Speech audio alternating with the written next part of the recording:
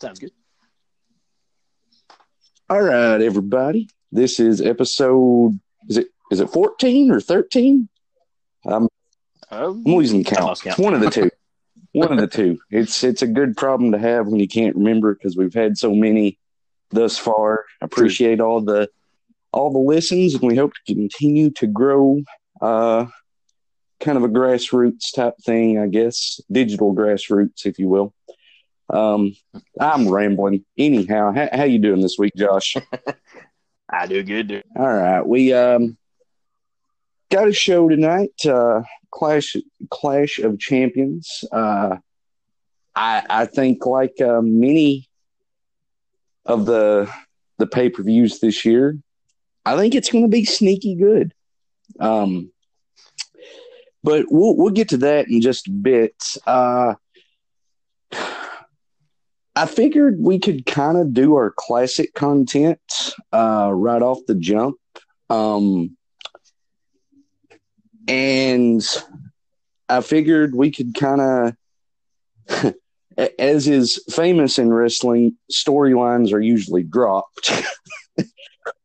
Well, we want to try not to do that on this show. I think it was right before All Out. We mentioned we would cover a couple of ladder matches. And, well, we're going to do just that because I'm pretty sure we never got around to doing that. So I'll let you kick it off. We'll go with the Hardy and RVD first. These two always seem to have some really good chemistry. No surprise here that this was another solid match. I don't quite think to me, their match, I think it was a little over a year earlier. Was it Invasion? It's the Invasion pay-per-view, I think, when they first locked horns. I think SummerSlam? Is that how it was? Yeah. That one always kind of stuck out to me. But this, as a Raw match, certainly had some good stuff in it. What say you about this match? Well, I do believe I watched. I don't have that one on my notes. Fair enough.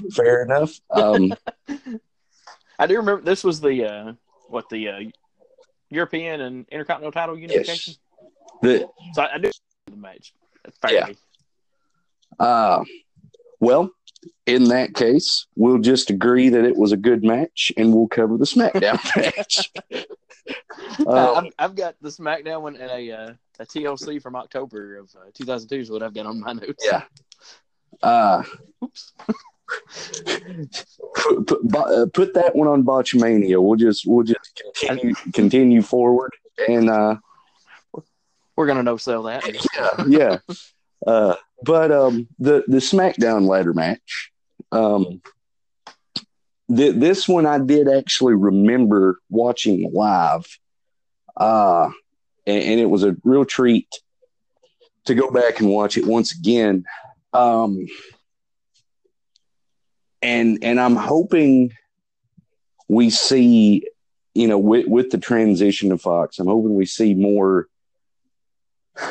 I don't know, big feel matches like this. Obviously, the performers went up there and put their bodies on the line.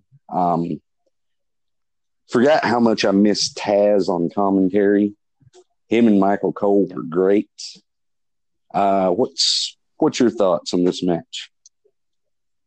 Yeah, definitely the Taz and Cole. It's one of those at the time. I don't know if I got much out of them, but going back and watching, they did a really good job. And like as far as the match goes and stuff, very interesting time period, especially to go from having this TLCs on pay-per-view and then getting one on regular television was really cool. And to feature the usual competitors and then adding Benoit and Jericho in, which a funny note on Benoit and Jericho, well, it's not, but I was a really big fan of theirs in WCW. And when they come over to WWF, I was there were two of the guys that when they come over, it was really exciting for me because I was like, oh, here we go, we're going to get something good here, and against each other, that they just clicked somehow, and in my eyes, it was kind of like a next generation Shawn and Bret. Jericho was a little more flashy and a little quicker. Benoit was a little more technical based, Yeah. And I don't know, like I said, not really funny, just a little tidbit out there. I remember playing WCW NWO Revenge on the Nintendo 64, and I made like a custom tag team out of these guys. So it was cool that they actually had a tag team run in the WWF. It was like, bam, here's my team. Yeah, they an underrated tag team that I think sometimes gets a little overlooked. And further credit to and taking nothing away from Benoit, but I think it's further credit to Jericho because he'd been in a few of those teams over the years. There was Jericho more recently, and then his run with Kevin Owens. He's been in some oddball tag teams over the years that at first you're just kind of scratching your head. Maybe not so much with him and Benoit, but some of these teams, and then he just makes them work. True. And I think as time goes on, he's got to be in the discussion for really the greatest of all time. For sheer longevity, style, the way he's reinvented himself. So definitely. I think one of his biggest attributes is that he can pretty much work with anybody, and it's believable. A lot of times you get like a main event level guy working with a lower card guy, and you're like, well, this will be good, but we know who's winning, or this might be good, but it's kind of one side. It was believable with anybody. Like he can work like lower card guys. They can push him to the main event scene, just anywhere on the card they want him, and I guess pun intended, no pun intended, whatever. And I think a lot of it is because he's all in. He puts everything into his character, everything into whatever's involved in, and he makes it believable. For sure. And we'll put Jericho to the side for a minute because we will touch more on him momentarily. But while we're in the classic content, do you have any further notes on the ladder match before we get to the other two matches? Let's see. Nothing much. I noticed they kind of worked. We covered a match a few weeks ago with injured early in the match. And they kind of worked that with Benoit on this one, I noticed. So. It's an old formula, but it works. Even more recently, Cedric Alexander. Not true. It's a tried and true formula that it just works. They did. They worked a little bit of that with Benoit here, and yet again, it just worked. So, good stuff all around. Really kind of makes me miss that era of tag team wrestling. Certainly, I'm hoping we see another resurgence here soon. Either WWE, they're loaded. Maybe AEW, they're going to have a good tag division. Tag team wrestling, when it's done right, is just great. Just great. It is. It's one of the easiest stories to tell. It's simple. The heels get heat. You want that hot tag from the faces. The crowd goes wild. It's done right. It's great. So while we're in the classic content mode, we'll before we start covering the pay-per-view tonight, we'll get into a couple other times that tag team champions have squared off. First, we'll get to Shawn and I almost said Shawn and HBK. Shawn and Austin. If only we could have that match. How amazing! Who would sell and who would be the aggressor? Exactly, it would be constant selling.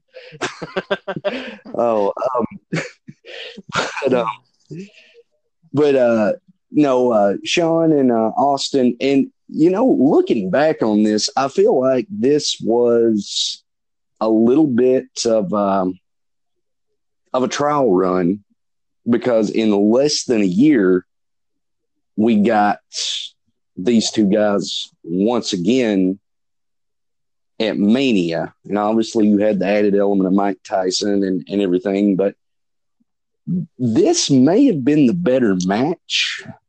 And I know I'm wanting to think the thing I remembered about this match, wasn't there a fan that the railing fell down, or there was a fan that tumbled over? Yeah, they had a fan like at ringside at some point, and like that kind of got involved in the match. Though the fan didn't get involved, but that happening kind of got involved in the match. Like, and I remember that like from when it actually happened. I didn't watch the pay-per-view live, but I remember that was like a little minor story coming out of it. So, so what are some of your notes on this match? Well, again, this is 97, middle of the Hart Foundation story. So it was cool that these guys come together as uneasy partners and did a really good job of it. You know, they didn't want to be partners, storyline wise. You know, they didn't mesh as far as, you know, they weren't buddies or anything like that. It just, you know, common enemies made an alliance out of the two, and it was cool seeing them come together. It was cool seeing them win the belts, but when it actually got to the match, I mean, that was awesome as well. My favorite part, in my opinion, is the very ending. As good as the match was, just as they walk out of the ring and to the back, and they're just kind of staring at each other, you know, like out of the corner of their eyes, like they don't trust each other, but you know they're walking out together. So that's my favorite part of the match. It tells a pretty cool story, in my opinion. Certainly, and you know, even though, like I said, I did not remember this being a double DQ. I could have swore for some reason I was thinking Shawn won for whatever reason, and I did not remember this being a double DQ. Like I said, the one thing that popped in my head after watching this was obviously coming out of King of the Ring the previous year. You know, they were kind of starting the push with Austin, and certainly coming out of Mania a couple months before this, they knew they had something. So to me, now I don't know what their full plans were. Obviously, they probably didn't plan on Montreal happening, or did they? Who knows? But I watched this match and I'm thinking, you know, obviously they think Shawn is probably going to be in the cards for Mania. You might have Bret in there. But to me, watching this match, and it was arguably better than their Mania match because Shawn wasn't beat up. I just kind of thought this is a trial. They're probably sitting in the back, kind of a what if. It's almost a throwaway match. Looking back on it, it had story in it, but to me, this was like, well, let's throw it on the card. Let's see how they do. Let's see how the crowd reacts, and then down the line, we could have something even bigger. True. But good stuff. Austin hung with Shawn. I sometimes don't think he gets enough credit for how technically sound he was. He wasn't an Angle. He wasn't a Malenko or a Benoit or a Bret. But he could hang with those guys. And really, I think here, this was before Owen, unfortunately, shortened his career. I mean, he was probably pretty darn healthy here. So, I mean, it was really good to see both guys prime in their early 30s, just prime, ready to go. Good stuff. Anything else on this match? The only other thing that I don't think was and this is just a humorous spot at the end when they make the official call that both guys have been DQ'd. Did you catch McMahon's call of both men are losers? Yeah. I love that. That was, for some reason, it just hit me. And I started laughing at that one. He's just out of nowhere. He's like, both men are losers. I gotta love Vince on commentary. he had some unintentionally funny stuff back in the day. It's I think this may be I may be totally wrong on this, but this may be the pay-per-view because I noticed the table, the announce table was broke, and there's one pay-per-view to where the table gets broke, and this, like I said, it may be this one where they go to interview somebody in the back, and when they come back, the first thing you see is the camera's like right in front of the table, so they're all sitting there with this broken table in front of them, and it's an unintentional comedic moment because it just looks so odd. And I think that may have been this one, but I couldn't find the exact spot it happened at, so I wanted to throw that in there too. Moving on, we've got another match that eventually led into a bizarre storyline that carried throughout the summer. And we got Eddie Guerrero, Rey Mysterio opening up WrestleMania 21. And it's, the Mania opener, a lot of people think you look at Mania openers and jerking the curtain, if you will, but it's a very, to me, you're opening up the biggest show of the year. It's your job to get the crowd on their feet. You've had Owen and Brett. You've had Shawn and Jericho. More recently, Shane and AJ. There's been some pretty darn good matches and all-time classics that have opened Mania. So I think the decision here with Guerrero and Mysterio was a wise one. While this wasn't on par with some of their cruiserweight classics in WCW, I thought this was a good match. A little shorter than I remember. But went by pretty quick. Yeah, and like I said, this kind of led into a bizarre storyline that led into the summer with Dominic, who's now seemingly going to be joining the main roster and training to wrestle with his dad. But what's some of your notes on this match? Yeah, it did seem to go by kind of quick. My internet was having issues watching it, so it kind of slowed it down on me. But it's a pretty good match. I don't know why I hadn't revisited this one. I honestly don't know if I watched this one since the pay-per-view itself. I remember it being good, but I come back and watched it the other day, and it was really entertaining. Both guys looked great. Mysterio hit some kind of twist and dive out of the ring that just, I popped hard for that one. Yeah. As you said, them being in the opening spot, it's a great match to get the feeling going, get the crowd into it. I liked it. Certainly. And it's sad that, basically Eddie has his last big storyline before he passes away later on in the year with one of his closest friends. Because I'm pretty sure this ran from, essentially it started here at Mania, ran through SummerSlam. And then I think it was October that we unfortunately lost Eddie way too soon. But no, this was a tremendous match, and yet again, not as good as some of their WCW classics, but definitely worth a watch. Anything else? I think last week we mentioned what led into it. I didn't get a chance to go back and check it out, but I kind of got the feel, like you said, it's more of a, just a who's the better of the two and all that. Yeah. And whereas the other one ended with them kind of walking out side by side, this one ended a handshake and everything, good sportsmanship. I think they went on to be cohesive partners for a little while before the split and then into the feud. So yeah, it's kind of cool seeing what sets up tag team partners or tag team champs being in there against each other. Certainly.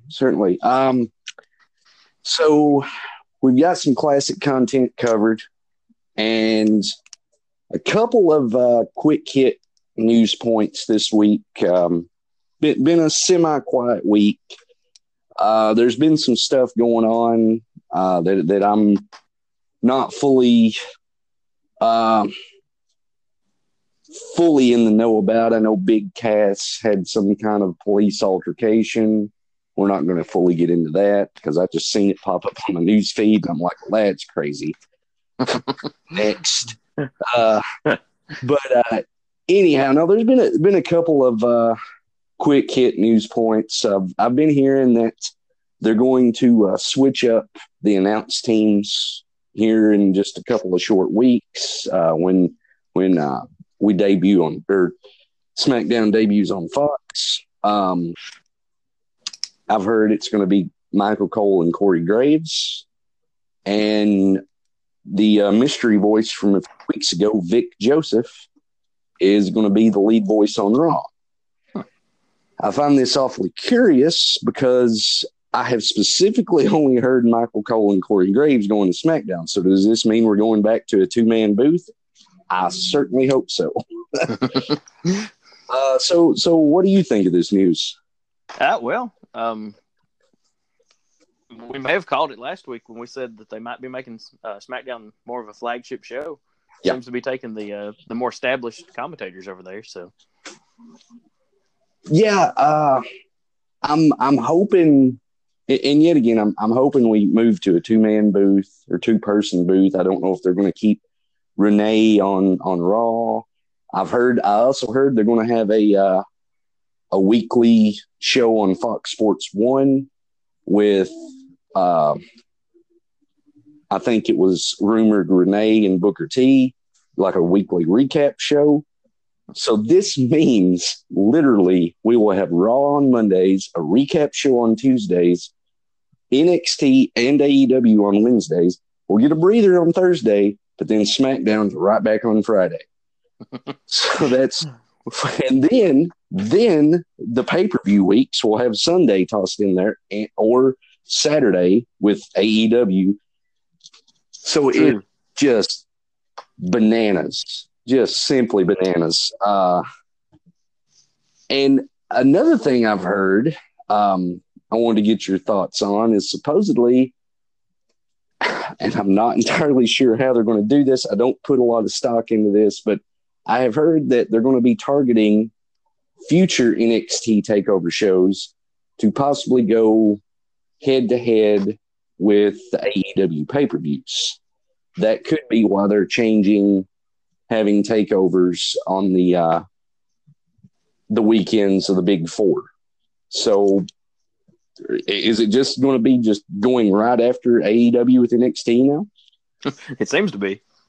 They seem to be jumping into this with all guns loaded, and I don't know. That expected a war, but I wouldn't expect it such a quick rebuttal, quick move to the war. So I don't know. Well, and here's my thing too. I still say it's somewhat of a jump into the gun on WWE's part to put NXT on Wednesdays debut it 2 weeks prior to AEW show. That's going to give AEW time to see what they're going to look like, to see what they're doing, see what they're setting up, and react. True. Because I'm going to watch NXT, do not get me wrong, but come October 2nd, I'm watching AEW live.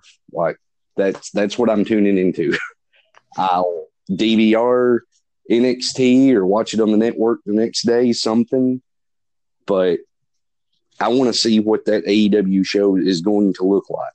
That's the curiosity factor. After 2 or 3 weeks, it might be leaning more to NXT live. I'm not sure, but it's certainly going to get interesting, to say the least. Yep. My DVR is going to be full before I know it. That's what I'm. And we mentioned we would get back to Mr. Bubbly himself, Chris Jericho. He came out with a cell phone promo video this week talking about Cody Rhodes. Good stuff. Really good stuff. I think I sent it to you earlier this week. Yep. Short 2 or 3 minute promo. And I think your initial response from that is that match is going to be really good. Yep. And I tend to lean in that direction as well. Cody has had, probably dating back to All In, when him and Nick Aldis had the NWA championship match to Double or Nothing to even a couple weeks ago now, All Out. He's had the best match on every show due to sheer storytelling. And like we just talked about Jericho being able to work with anybody, I think that is right in his wheelhouse. Yep. So, you know, to elaborate on your point a little bit, could we be looking at another potential match of the year contender between these two? I think it's very possible. It's going to be awesome no matter what. Like you said, Jericho's and him are both great storytellers. I don't know. I can't think back to if they've crossed paths before. That might be something I was thinking. If we can find it. Indeed. I don't think they have perhaps a tag team match several years ago with maybe Legacy and Jericho. I'm not sure that was kind of in the same time period. But even then, I'm not sure. Maybe Stardust. There was something going on there. I don't know. True. But yeah, this with 4 weeks of TV, I'm sure there's going to be set down interviews. There's probably going to be segments. I think, and I thought about this a whole lot. They really approached this. They said wins and losses are going to matter. Well, like it or not, you can say he's, booked himself into this, what have you. Cody has had wins, and his win-loss record is worthy of a title shot. That's all great. Whatever you, like I said, you can say, well, he created this company just to put himself over. But at the same time, you put the title on your most established name guy in Jericho. You've got now 4 weeks of television on a national network to build up your first big pay-per-view after that. What title match do you want? You want your best storyteller against your most established guy to get the most eyeballs on your product as it's launching off the ground. True. I mean, people can bash it and say that, well, they're just like WWE, putting the title on an older guy or whatever. Cody's just becoming what he hates. It's easy to go down that road. But from a business point of view, I think it makes all the sense in the world. And I think it's going to be some good stuff as well. But all that being said, I think it's time to dive into some Clash of Champions. What do you say? Sounds good. So I'm sure the pre-show is going to be starting here in another hour or so as of this recording. First off, I'm hoping they go with the SummerSlam formula of keeping it pretty tight, pretty short. That was a pleasant surprise. Got a couple matches here. The often forgot about and neglected Cruiserweight title, I'm sure, is going to be on the pre-show. Drew Gulak, who I think he is the champion, I think eventually could transition to a larger spot on the roster since Buddy Murphy, Cedric Alexander, Ali, who I think are smaller than Gulak, at least appearance-wise, have all found their homes on the main roster in some good spots. Triple threat match there. Not to downplay those guys. I don't know the build.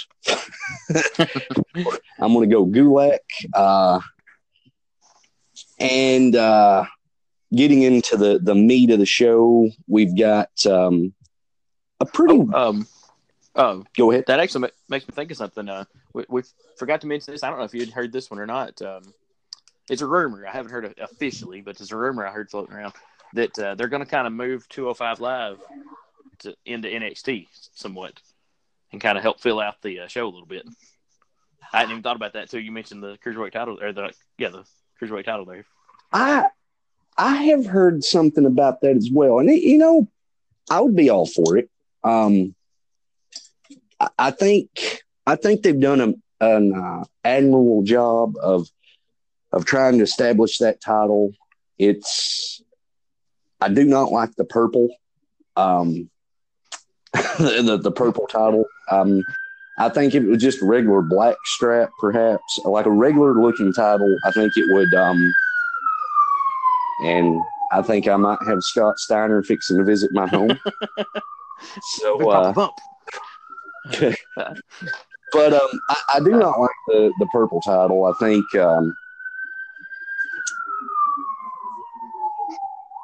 all right. I'll letting Mr. Steiner get on down the road there.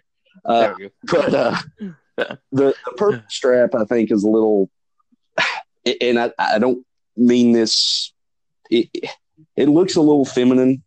Like, to me, I could picture that as a women's title. Yeah.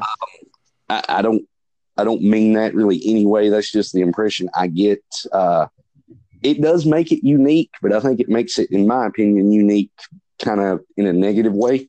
So, but I think they have done an admirable job of trying to establish that title, and some very talented guys have came out of there.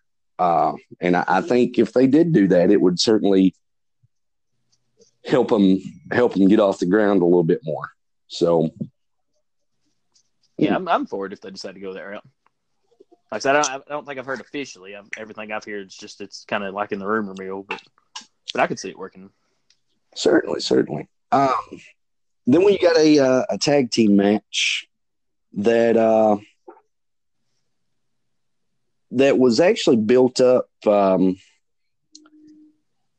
I'm just now realizing we're completely skipping over Raw and SmackDown. So, and before we really get into the meat of that pay-per-view that's tonight, let's get into Raw and SmackDown. Well, we can hit the pay-per-view matches and kind of see if there's anything involved with them on Raw and SmackDown. Exactly. And I honestly thought Raw was a pretty darn good show. We opened up with Strowman and Rollins, who were going to be pulling double duty tonight. And a contract signing with Austin. I thought this was it was a good segment. Don't get me wrong. It was a little strange. It's like they shoehorned Austin in, but they made it work. We got a stunner to AJ Styles, which I'm sure he was more than happy to take. Good stuff here. And after the match, it was AJ Styles versus Alexander, which I think has been made official for tonight. Kind of a schmoz finish on Raw, but I'm going to make a prediction. I think if they give these guys 10 or 12 minutes tonight, let AJ go out there and make Cedric a little bit, I say put the title on Cedric. I'm going to go out on a limb and say he wins the U.S. title tonight. Yeah, I'm going to take AJ in this one. That's a safe bet, but I just feel like with to me, I get the feeling tonight's pay-per-view is going to mean a little bit more than maybe we're giving it credit, because we're 2 weeks out roughly from the all the big transitions, and I get the feeling they're going to maybe want AJ in the main event picture again, take the U.S. title off of him, put it on Cedric, but who knows? I mean, he makes that U.S. title mean a little bit more, so who knows? True. Either way, it's going to be a good match. Should be. If they give him a little bit of time, I think we'll have a good one. We had next up Sasha Banks, Bayley, Becky Lynch, and Charlotte Flair. This was good. They got plenty of time, darn near 20 minutes. in my opinion, I think this was honestly a pay-per-view quality tag match. And it was aside from a botch, you could point toward Charlotte. I think Scott Steiner's coming back through. He must have won his match. He must have won his match, his quick match. Steiner recliner. There you go. And that's it. So just Scott Steiner casually passing through Carthage. But there you go. Anyways, but no, this tag match was good. And I think we're going to see two high quality title matches tonight. What say you about this tag match and the two title matches tonight? Yeah, the four horsewomen, all four of them in the ring together for the tag match. I don't know if I know on the main roster, I'm pretty sure we haven't had that. It was a really good match. Kind of surprised they didn't let that be the main event, but I guess the big 10-man tag was storyline wise, I guess, was a bigger story or whatever. But I could have settled with this as the main event of the show, honestly. As good of a match it was, and both women's titles on the line at the pay-per-view. This should have been main event in my opinion, but yeah, I'm thinking Sasha's going to beat Becky tonight. And I think Bayley's going to beat Charlotte. I think going into the Fox shows, I think they're going to want Becky and Charlotte chasing two cocky heels in Bayley and Sasha. And I'm kind of starting to dig Bayley as this heel. Like, hey, look, I'm the same I've always been. I'm just sticking by my friend. It's good. I didn't know what to think about it, but I think as it progresses, it will get better. I think both matches should be good. She's one we've never really got a good view of her as a heel, so I mean, she's got a good opportunity here to surprise us, and I'm thinking she will. Yeah, I think so too. Yeah, both those matches should be pretty darn good. We had another pretty darn good match after that when Rey Mysterio versus Gran Metalik. I butcher that poor guy's name every time, and apologies. But really good match. It was short, but a lot of lucha stuff here, and I really enjoyed it, even though it was really short. But let's see. Moving on, we had the continued trend of the King of the Ring tournament, triple threat match, and I think I texted you. I said they got me. They got me. It was because I kind of figured Corbin would interfere at the end. But I'll be honest, it was, I was wanting to Ricochet, but, and supposedly this match between Baron Corbin and who we found out on SmackDown, his opponent would be Chad Gable. We'll get to that in just a moment. That match is not going to be on tonight's show, but instead tomorrow night on Raw.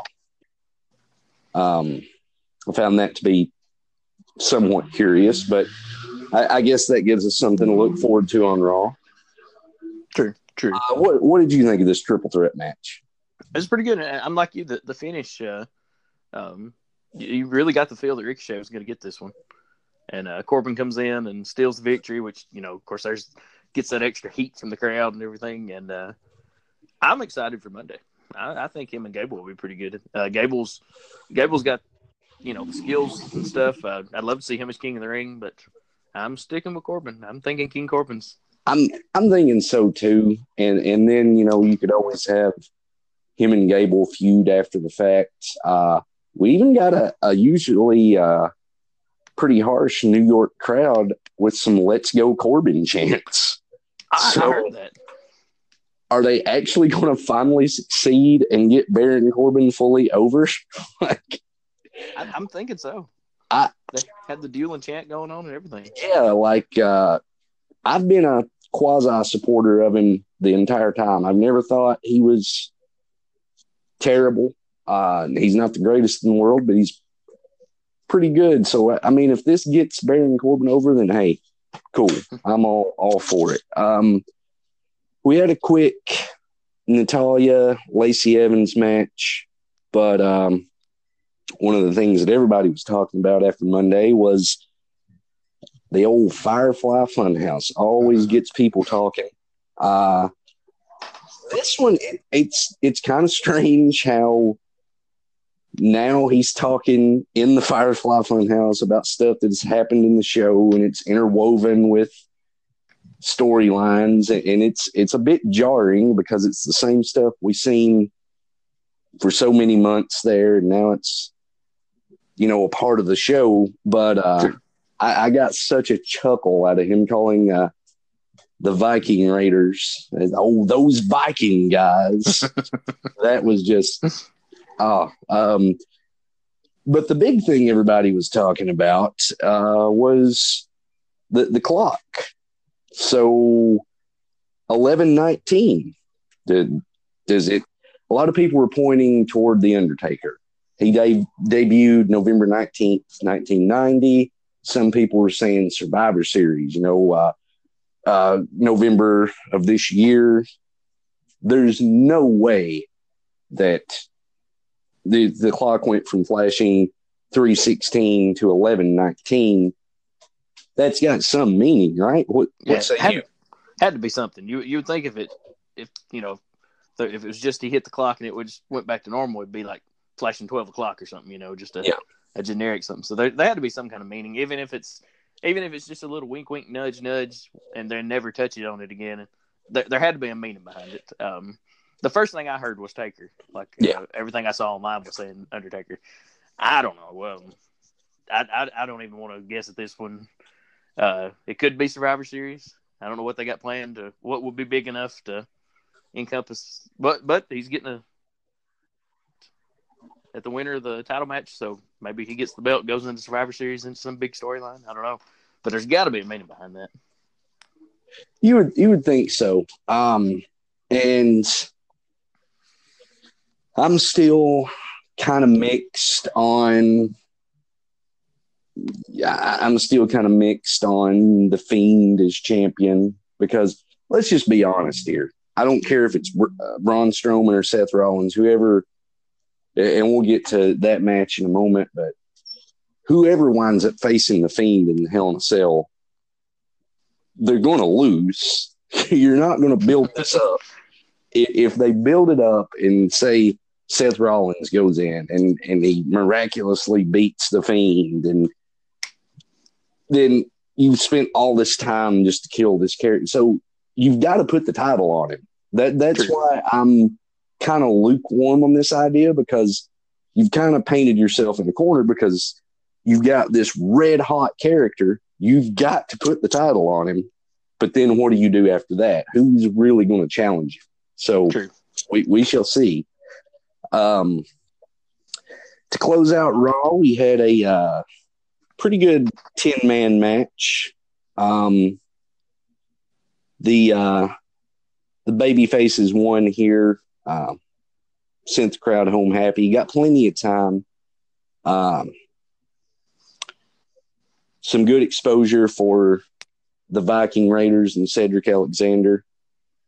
So I'm hoping, and we got a little beer bash to end the show. Overall, like I said, I thought it was a pretty darn good episode of Raw. It was pretty good. I liked it, and kind of made it feel a little bit bigger, a little bit more special with the MSG, and they continued that the next night, also from Madison Square Garden, with The Undertaker coming out to open up. Strange promo. Kind of, almost reminiscent of I think it was the Raw 25 where he come out and kind of rambled for a couple minutes, then went back, and everybody was like, "Wait, what? I thought you were setting up a Mania match." Yeah, so if they put him out there and he's not talking about a specific feud, poor Taker's about as bad as the Warrior was as far as just talking about this and that and everything. A little bit, and the Titans that wandered these halls, and I don't know. And then Sami Zayn comes out, gets a choke slam for his troubles. Odd choice with Sami Zayn. I don't know. I know he's kind of been bashing legends. He done well in this spot, but not to sound too negative. I just thought this was a strange segment. I think the picking of Sami to be the one to interrupt him, I think there was a little meaning behind that. A lot of you get your legends, Taker and Goldberg and all them, and a lot of stuff you'll hear online is just retire. It's past their time. And Sami's kind of they're putting Sami as that vocal just retire crowd and stuff like that. And he was a few months ago he was vocalizing some other stuff they were saying. So I think they're using him as like a heel version of that section of the crowd. So I think that's why they picked him to come out there. That's valid point. Next, we got The Miz and Andrade. The Miz got the win. I'm going to go ahead and say it. I'm picking another title change tonight. I think The Miz is going to beat Shinsuke. They made too much of him tying the all-time Intercontinental title wins record. Chris Jericho currently holds that record. They certainly, I'm sure, don't want his name at the top of that list. So why not put The Miz up there? I think it could be a quick change. Perhaps, The Miz wins tonight, then 2 weeks from now, Shinsuke gets it back on the debut of Fox, something like that. But I think Miz wins tonight. I can see that. And he'll be a good face to bring in to the Fox deal if they're gonna keep him on Fox and everything. He'll be a good face to bring in and be kind of at the top or whatever, kind of PR type stuff. And we also got on this show Shane McMahon. Elias was unable to compete. Shane McMahon took his spot. Kevin Owens was made special guest referee, and I'm sure there was a collective groan everywhere at all of this, and somewhat justifiably so. We'll touch on that in just a moment. But moving through the show, we got Nikki Cross and Mandy Rose. Mandy Rose cut a good promo, but it was somewhat of an unnecessary one. Yet again, similar to Chad Gable in his height, I feel like they kind of went down a road that it almost felt like Divas territory. Just to be blunt, and I'm really trying not to sound negative because I do think this match will be a pretty darn good tag team match. But I just felt like they yet again went for a low hanging fruit here. I think it may have been just the simple fact of the poor women's tag titles, they got established and then kind of got dropped to the back burner.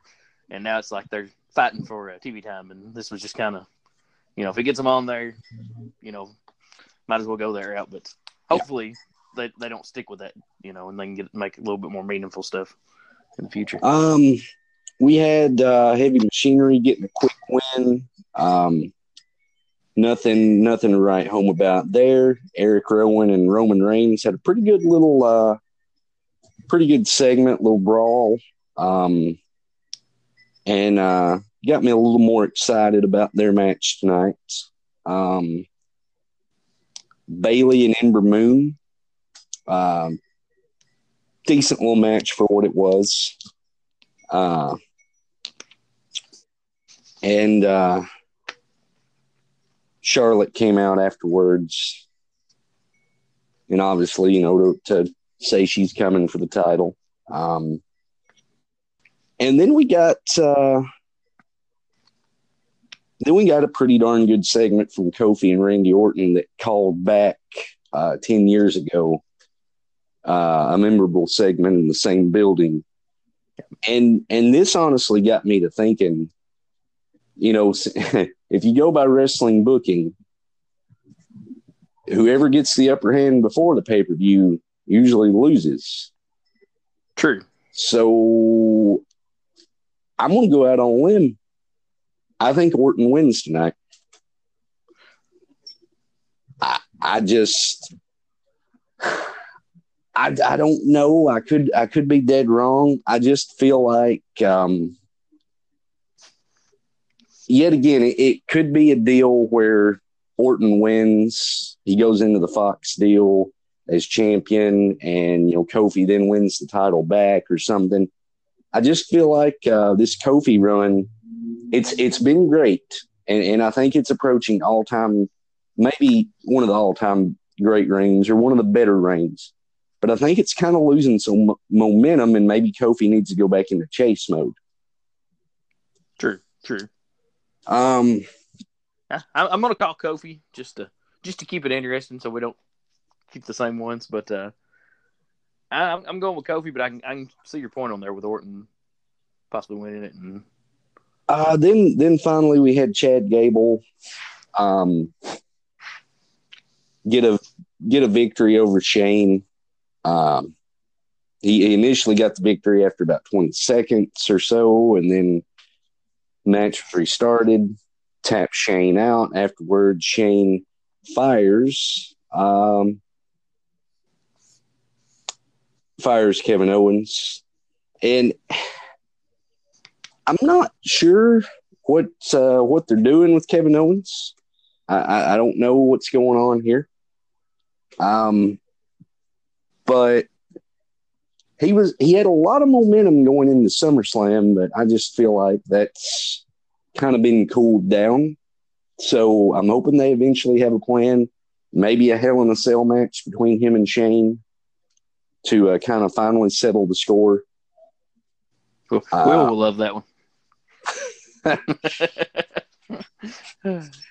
But something like that. But I don't know. Have you heard about his tweet he sent out earlier this week? Kevin Owens? Yeah.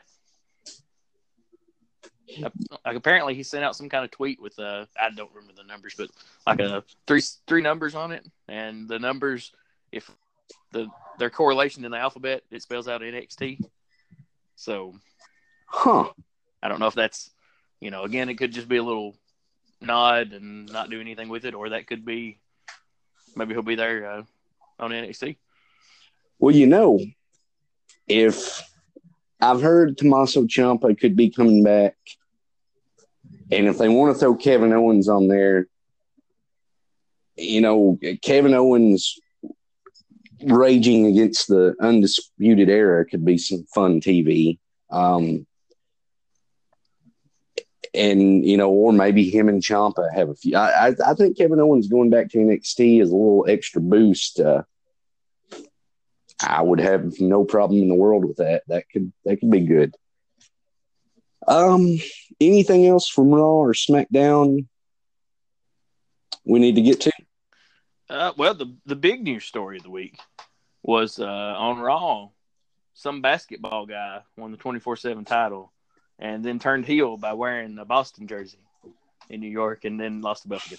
I think we need to touch on that. And no, that shows how out of touch I am. I have no idea who the basketball guy was. Well, he it's funny though. Enes Kanter, I think is his name, and supposedly he is a big wrestling fan, and he said that after he retires, he would like to try his hand at it because he is legitimately 7 feet tall, and as we all know, you can't teach that. So that would be an added asset. So, yeah, I mean, it is a fun little segment, and maybe that's him dipping his toe in the water for a career after the NBA. So who knows? Yeah, I wasn't going to try to be negative on that. It was just humorous to me when I watched it. I watched that part early Tuesday morning. And as it happened, after the segment was over, I started writing on my notes, and I was like, crap, I didn't catch that guy's name. So I just like, basketball guy wins 24/7 title and went on. Like, we probably won't see any more of this, so I'm just going to put basketball guy. Now, getting back into the pay-per-view tonight, with some predictions. I think Alexa and Nikki retain. I don't quite think it's Fire and Desire's time. By the way, I love that team name. Oh, I was just going to say that. One of the better team names they came up with in quite some time for men or women.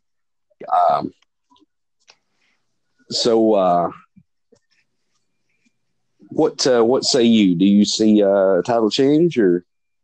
I don't think that one's going to change. I think Alexa and Nikki's going to keep it on that one. SmackDown titles, New Day versus the Revival. This should be a good match if given time. I think the Revival. I'm going to go full blown title change. I think Revival win, Orton wins, and then Tuesday on SmackDown, if they all come out or want to have a little celebration, they're kind of teasing a little mini stable there. I think all them have titles going into this Tuesday on SmackDown. I'm picking the Revival. There you go. Or is this where the New Day turn happens? Revival wins, and then maybe Big E and them come out and cost Kofi his belt. I hate to see it happen, but I know it's going to happen. You know, it's one of those. It's got to happen at one point. I think I've said it before the podcast. I've been saying it since we started the podcast. Big E as a monster heel is money. I think he is what Ahmed Johnson wishes he could have been, or what Vince wanted Ahmed Johnson to be. I just, there's too much money in him as a heel, and Xavier Woods could probably retire right now and be fine with his YouTube channel. But I mean, he's very talented as well.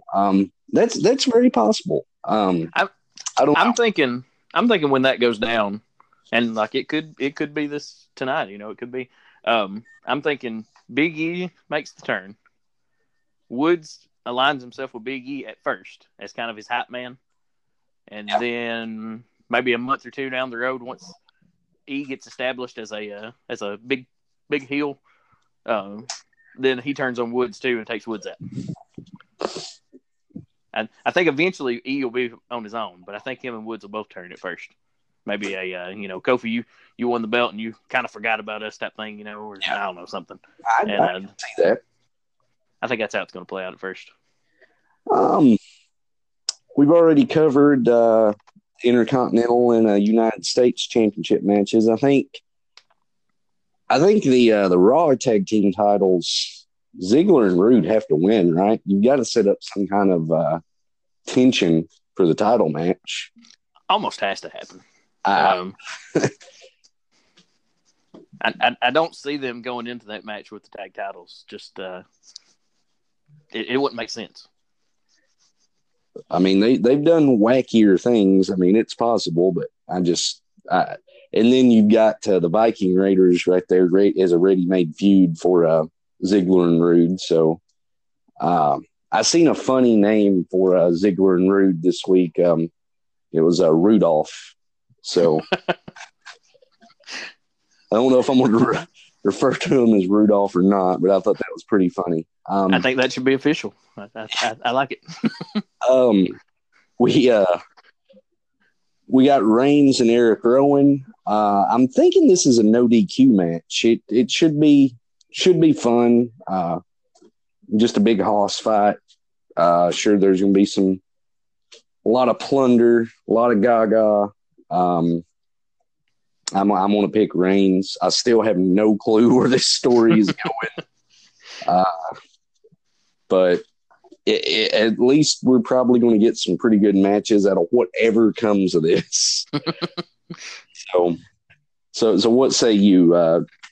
Good match despite the wacky story. It should be pretty good. Pretty hard hitting. I love the camera rig spot on SmackDown this week. Setting this one up. I'm sure Daniel Bryan's going to play a part in the match somehow, but I don't know how. If he's keeping his heel turn, going, or if maybe he comes out his face and Reigns wins. And we start setting up Bryan and Rowan. I don't know how this is going to play out. Again, it's been so confusing that I'm not even guessing on this one. Let's just see how they go with it. So we covered the women's matches, and I've made my prediction for Kofi and Orton, and I think you're saying Kofi's going to retain, correct? Yep. I'm going Kofi on that one. So now we've got a Universal title match, which all of a sudden becomes interesting because you figure the Fiend is probably going to interfere. Is it going to be a non-finish? Is it going to be a triple threat match at Hell in a Cell? I mean, all of a sudden, and albeit probably a pretty decent match, has really had the intrigue turned way up with basically saying, you know what? Next challenger is going to be this entity, the Fiend. So what's your pick in this one? Because I'm honestly not sure yet. I don't know. I like your booking there. A non-finish leading to a triple threat.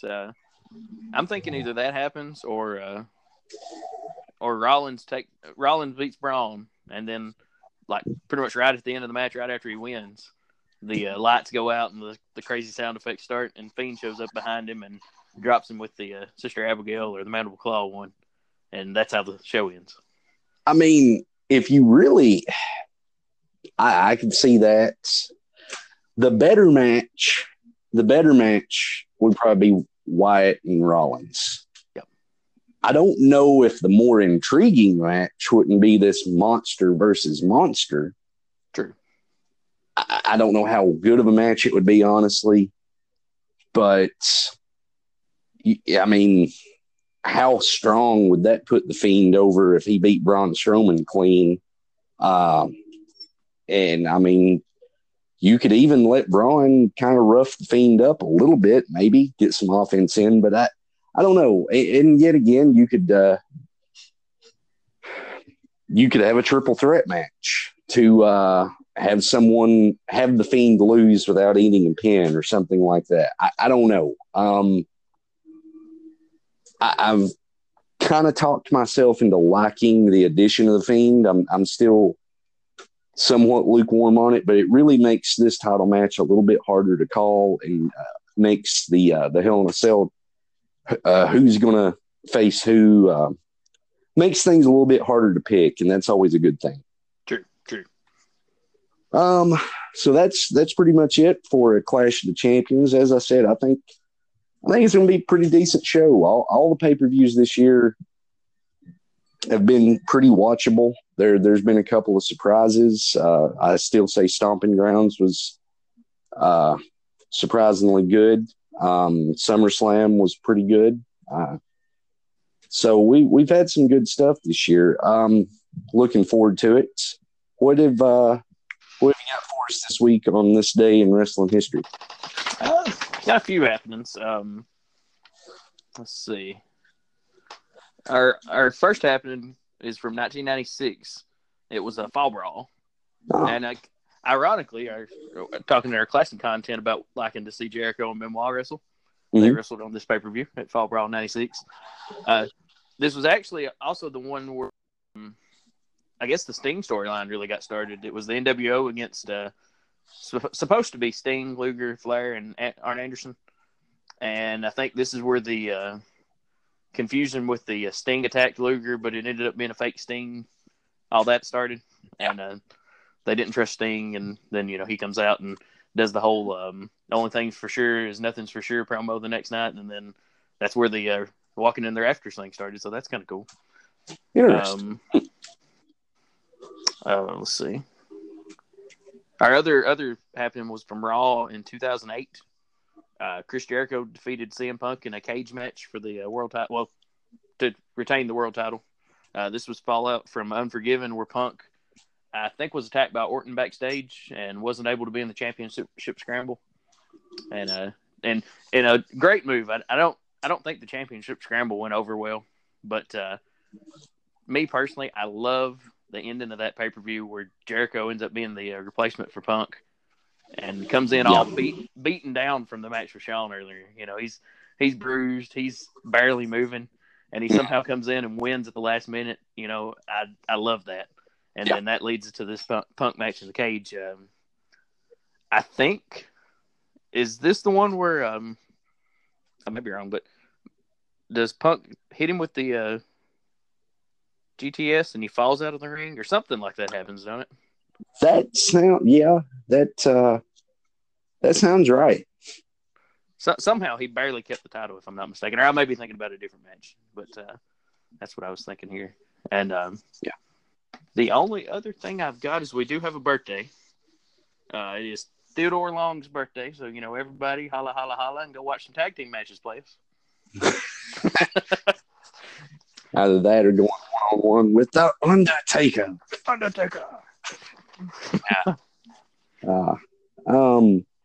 Some good stuff this week, and honestly, next week we'll be covering Unforgiven 06.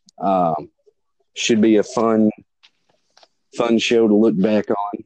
I'm sure we'll have plenty of notes, plenty of laughs. Because as we said, looking back on these shows from the past, it's always little things always pop out.